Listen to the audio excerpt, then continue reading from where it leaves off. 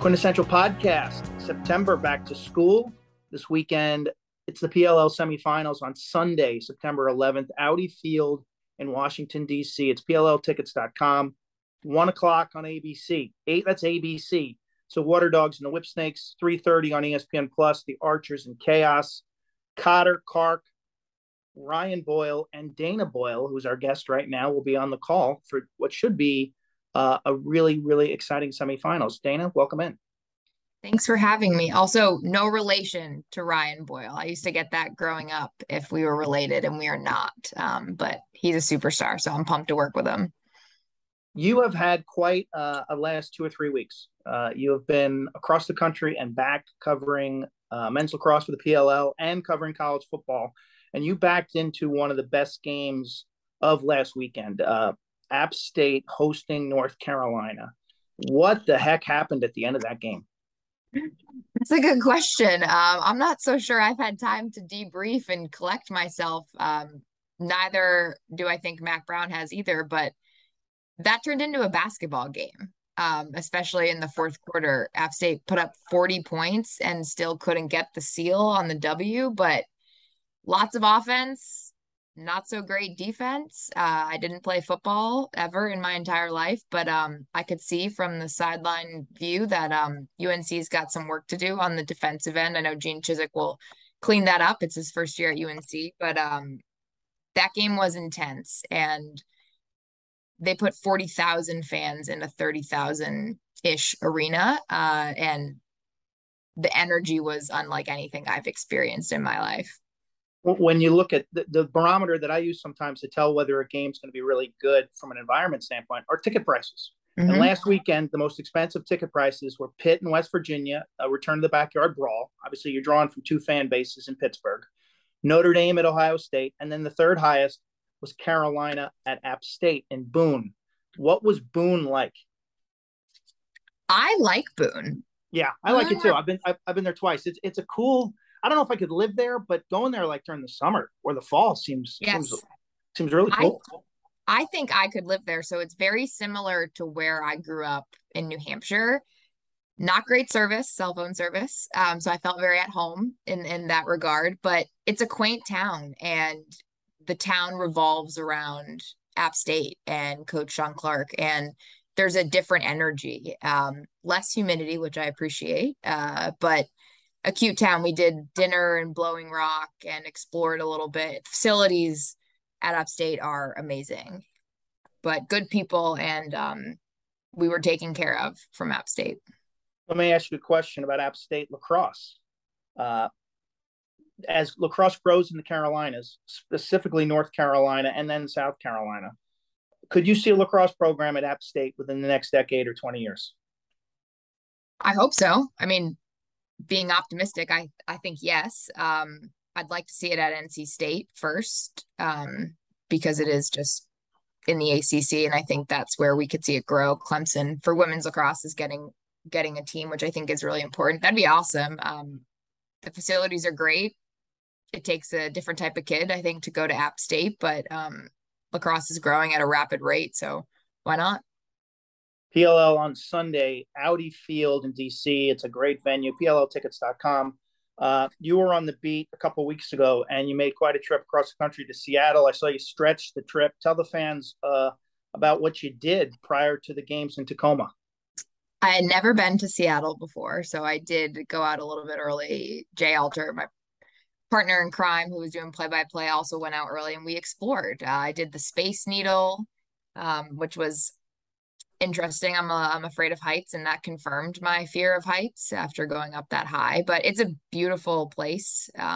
Again, sort of crunchy and a little bit granola-y, and so there's a lot that I love about it that reminds me of New Hampshire and outdoors. I hiked Mount Rainier, and I consider myself a somewhat in shape person, and that altitude got me. I was getting passed on the trail by significantly older people.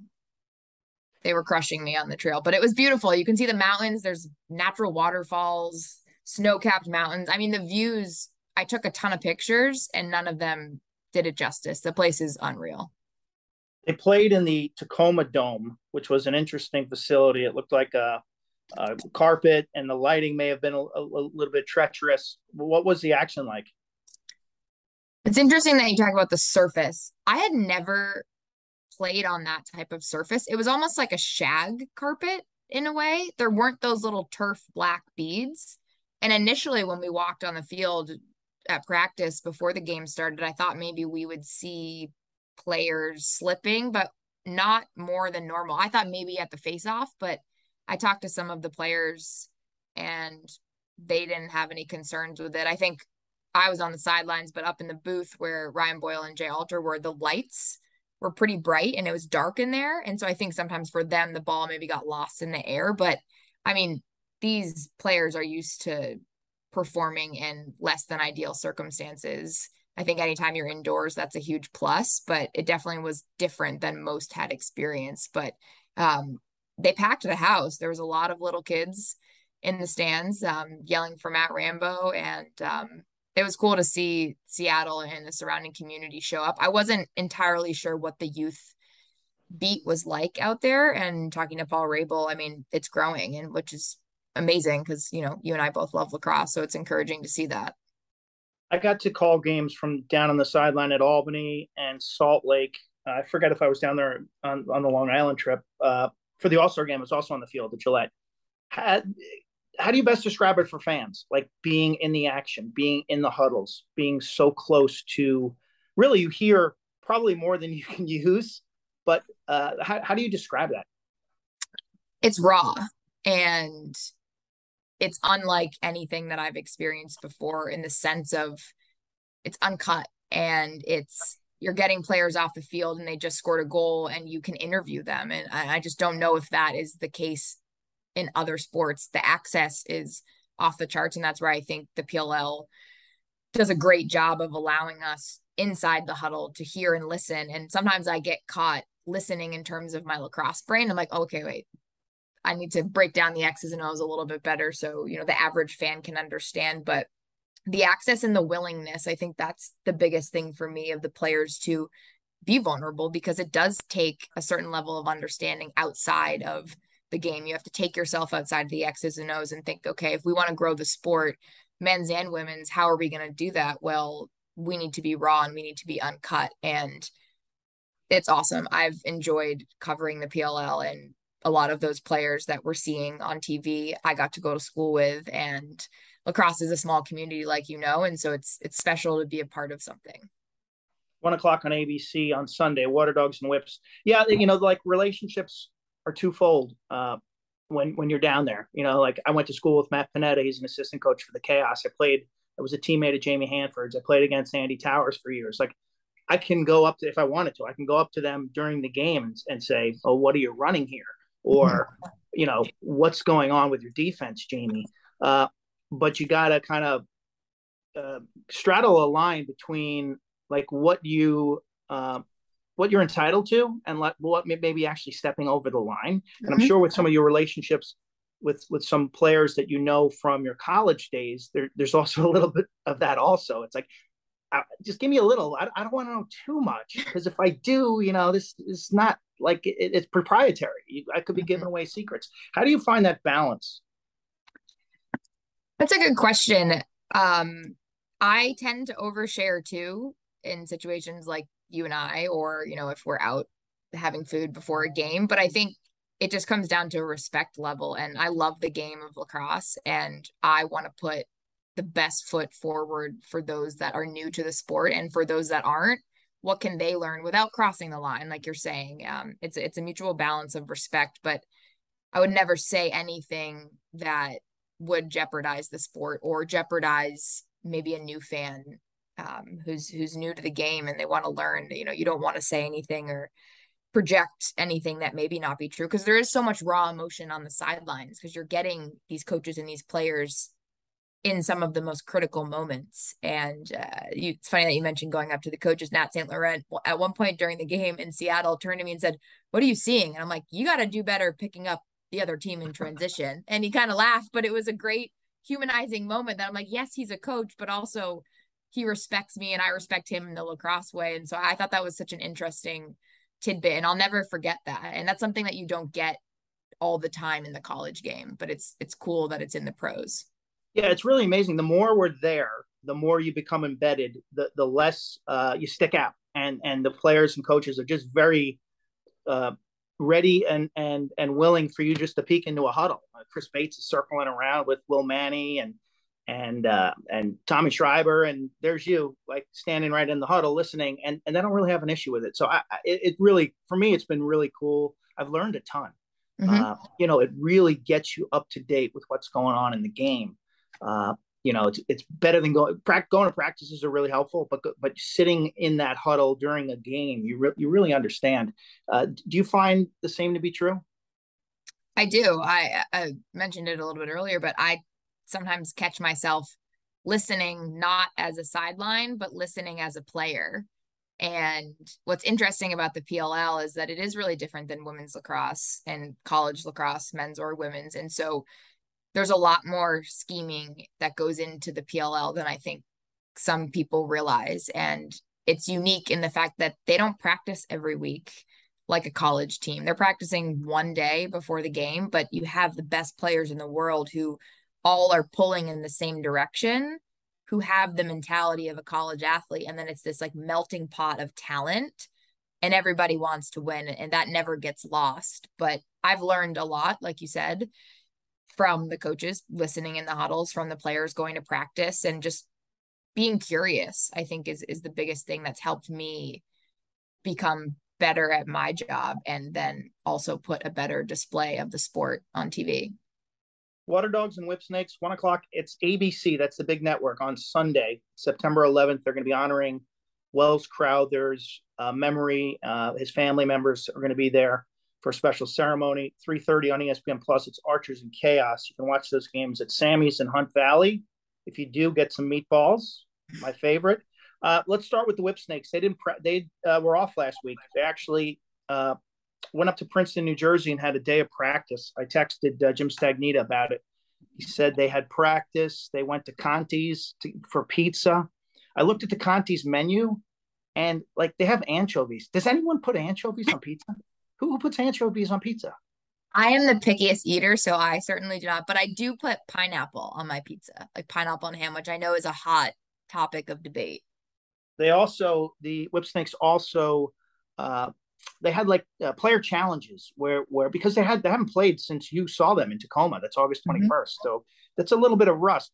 But the players will text back and forth and give themselves like workout challenges. Just like, okay, Dana, run 2 miles today in under 12 minutes and like prove it and text it to the group.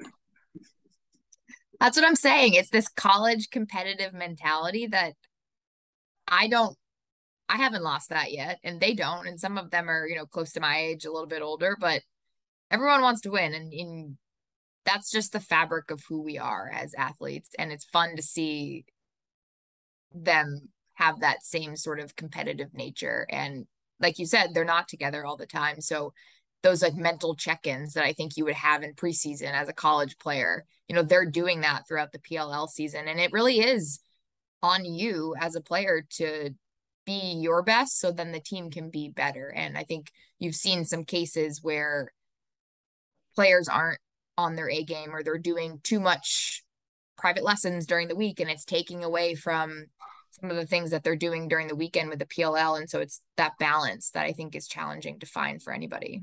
Yeah, there's a balance between training and rest. These guys are on a lot of planes and in hotels, traveling, and some of them are recruiting as coaches. There's a lot on their plate at certain times.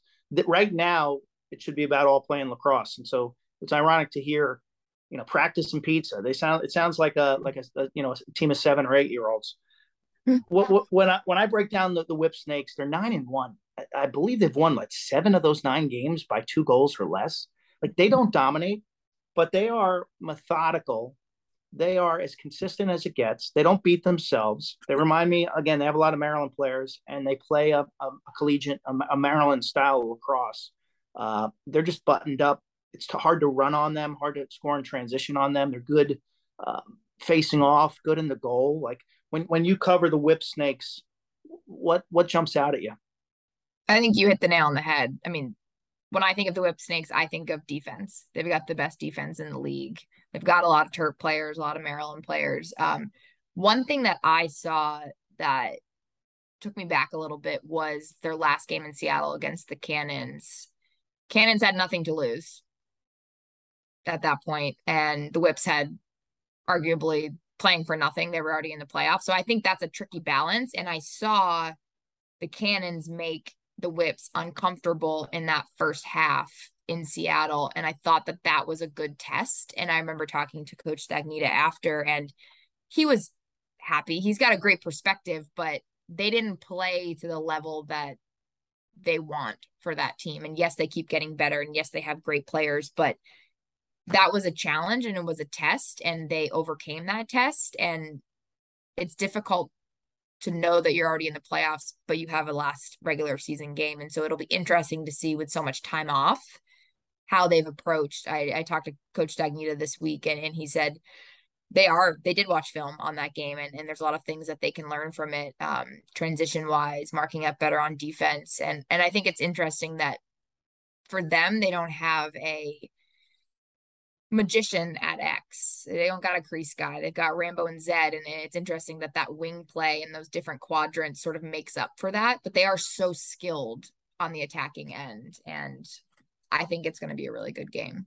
You mentioned their defense: Matt Dunn, Timmy Mueller, and Bryce Young, all from Maryland. You get the Pole, Michael Earhart, who in person, I've said it a zillion times this year, when you go to a game and watch Michael Earhart roam the middle of the field, it's just downright scary. Mm-hmm. He's gigantic. He can run. He's really skilled. The area that they've improved this year is their shorties. Jake Bernhardt and Tyler Warner have done a lot better, and that in turn has improved Kyler Bernlor's save percentage.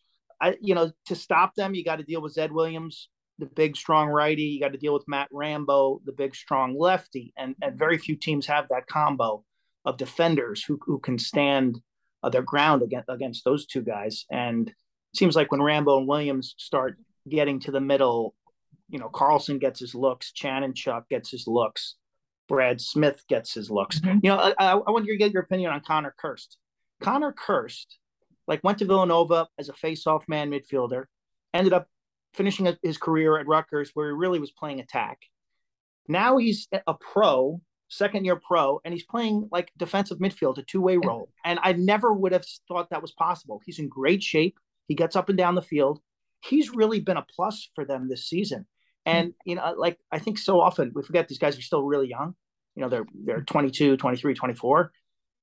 And he's morphed himself into this new role just because he's a really good lacrosse player. And he's been extremely serviceable. I think he's been one of their brightest players in terms of creating transition. Yeah. I mean, you hit the nail on the head. The way that he can run up and down the floor is efficient, and he creates number opportunities in transition. And I think defensive middies see the game differently in a way that an attacker would. And he is efficient, and he's a beast. That would be the word that I would describe him as. And it's been cool to see the evolution of his game. And he does have a lot of tools in his toolbox, like you said, coming from playing a position in college to now playing a defensive midi. That gives the Whips an extra punch, in my opinion. Water Dogs are an interesting team. They're a tough read because they've been all over the map. They started off slow. They caught fire in the middle of the year. They finished slow, and they played their best game maybe of the year in the quarterfinals, scoring 19 goals. Andy Copeland deserves a lot of credit. The ex-college coaches had good success last week in the quarters. Copeland spent 11 years at Fairfield. Prior to that, he was at Marist. I have a lot of respect for the Water Dogs based on what we saw in that Connecticut weekend when they were down to 14 players, and it was 110 on the field, and they gave up a lead. They gutted it out, tied it up, and then won the game. Connor Kelly played a great game. There's a certain toughness. I really respect the Water Dogs. They got guys Connor Kelly, Zach Currier, Rylan Reese, Liam Burns, Chris Sabia. They're just tough. I don't think they're great by any means, but they're going to be a difficult out because I think at the end of the day, they just compete. It's like they could care less. They're low social media guys. They're flying under the radar, and they just come out and cross-check you in the face and play really hard. That is funny. You talk about the social media. some of the teams use that as a motivator that I've talked to this season. They're like, we don't get a lot of attention on social media. First of all, the PLL does an amazing job with social media and access in that way. But it is funny that you say that, because when I spoke to some of the Water Dogs players, they agreed with that. But I think it's been interesting to watch how the Water Dogs have managed shot clock situations in recent weeks better.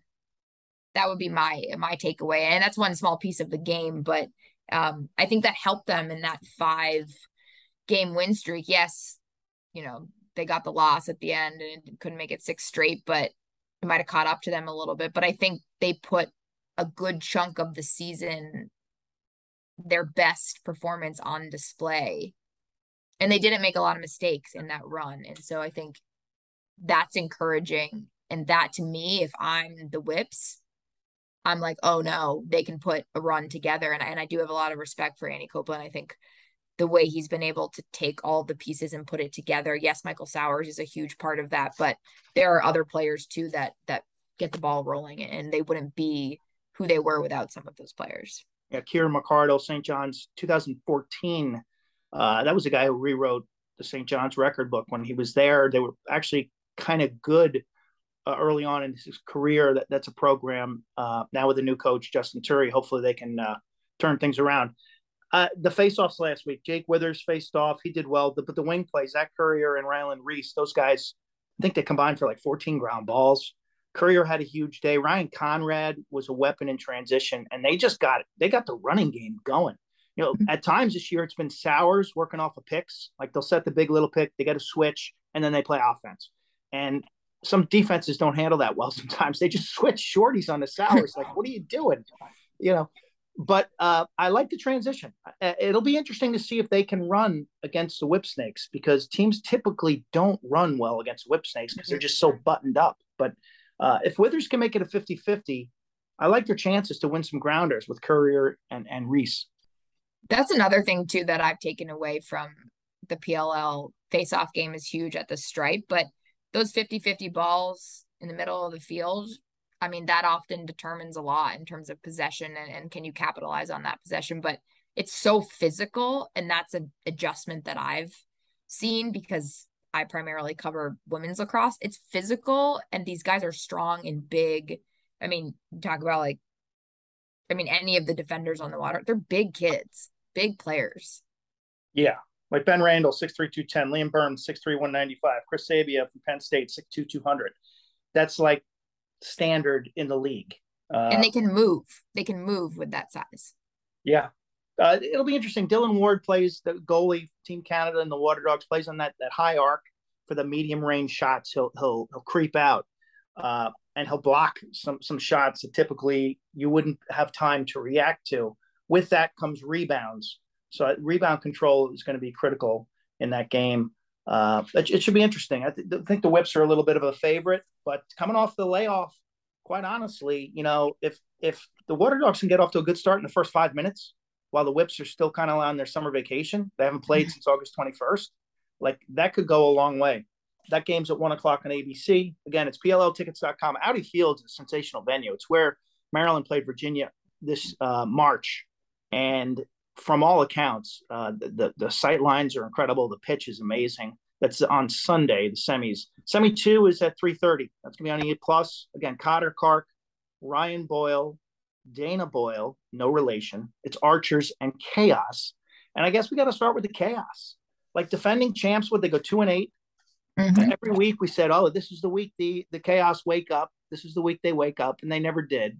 And they limp into the playoffs and then deliver just a sensational game last week. And I if I give Andy Towers credit for one thing, it's like he understands the format of this league. Like, the regular season, just get in, and then good things happen. I think they're 6-1 in their last 7 playoff games. How do you explain how this team can go from being kind of scrubby to all of a sudden being a championship contender? Really scrubby.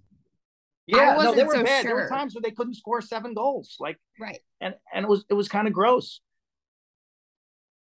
I really appreciate Andy Towers as a human being. His energy is infectious. But think you peak at the right time, but I do think they should have peaked a little bit earlier, like in Seattle. That is when they should have, and I just didn't see it. There were pieces of it, but it wasn't like I saw in the quarterfinals. And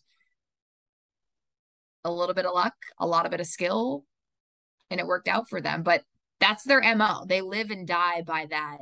We're going to get into the playoffs and we're going to make it really difficult and stressful for any of our fans. Have you ever watched Ted Lasso? No.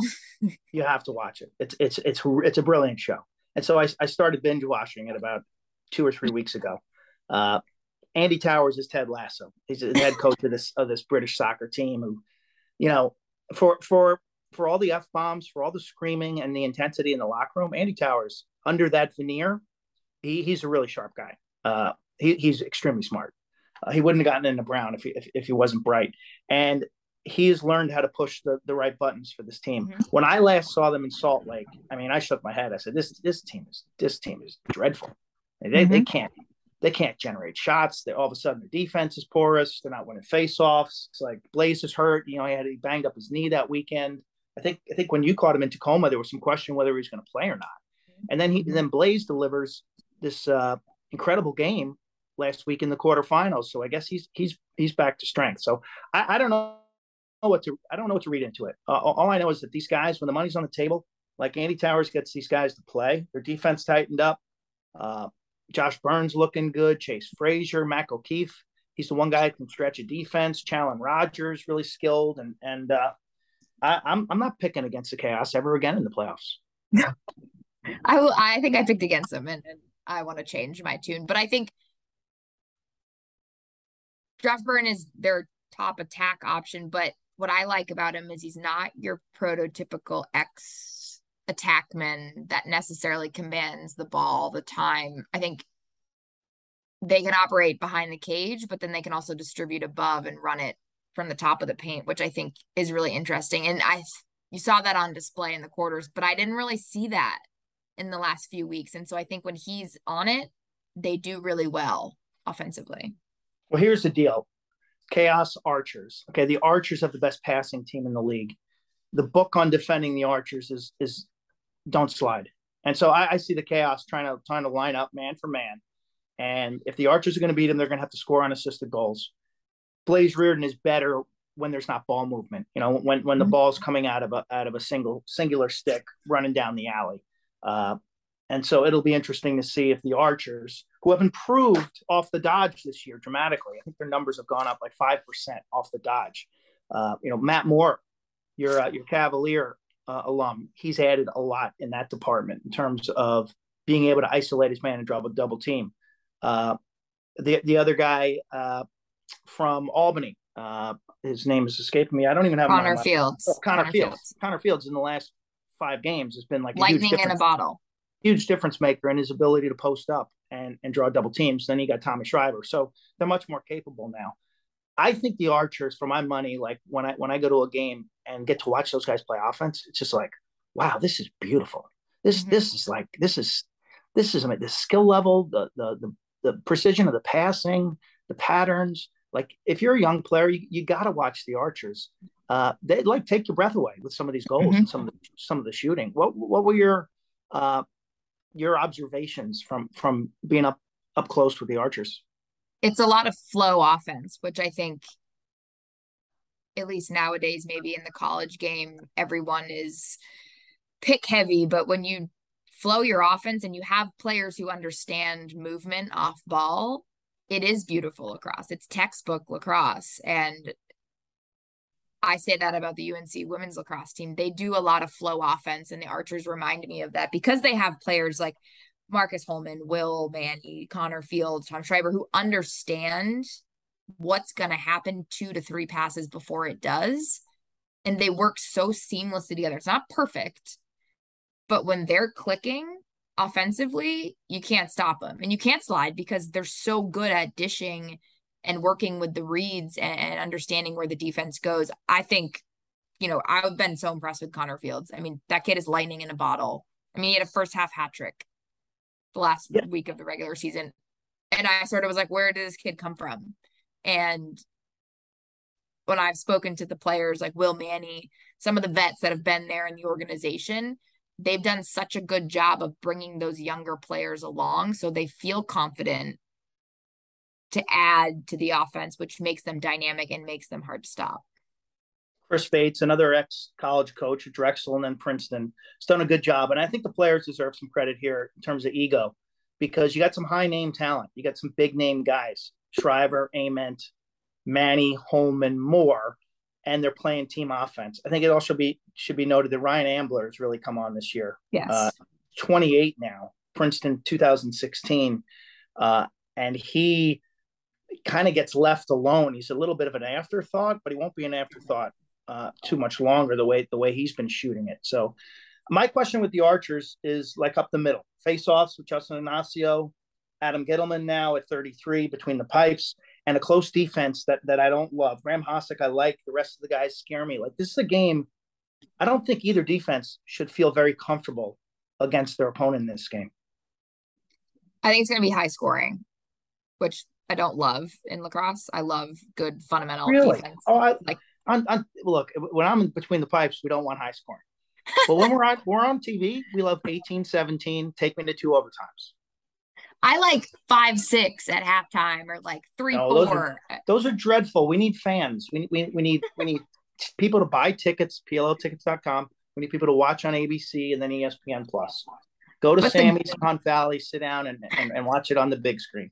But the goalie saves, like 18, the goalie play in the PLL is off the charts. I tell people all the time, in another life, I want to come back. I want to come back and be a goalkeeper. Oh, no, you don't. You don't. It's a tortured existence, and especially for your parents and your family members. Did you go to college with Adam? Yes, I did. He's a good friend of mine. Adam, he's dialed. I love Adam. He's the Adam's best. he's North Shore of Nassau. We live like in the same line. His community had a lot more money than mine, but you know what he's done, sticking around. You don't see guys 33 years old sticking around. He was a really good high school athlete. He loves to run around and make plays, and I think as he's gotten older, he's realized that sometimes it's probably not the smartest thing. But I can't help but root for a person like Adam.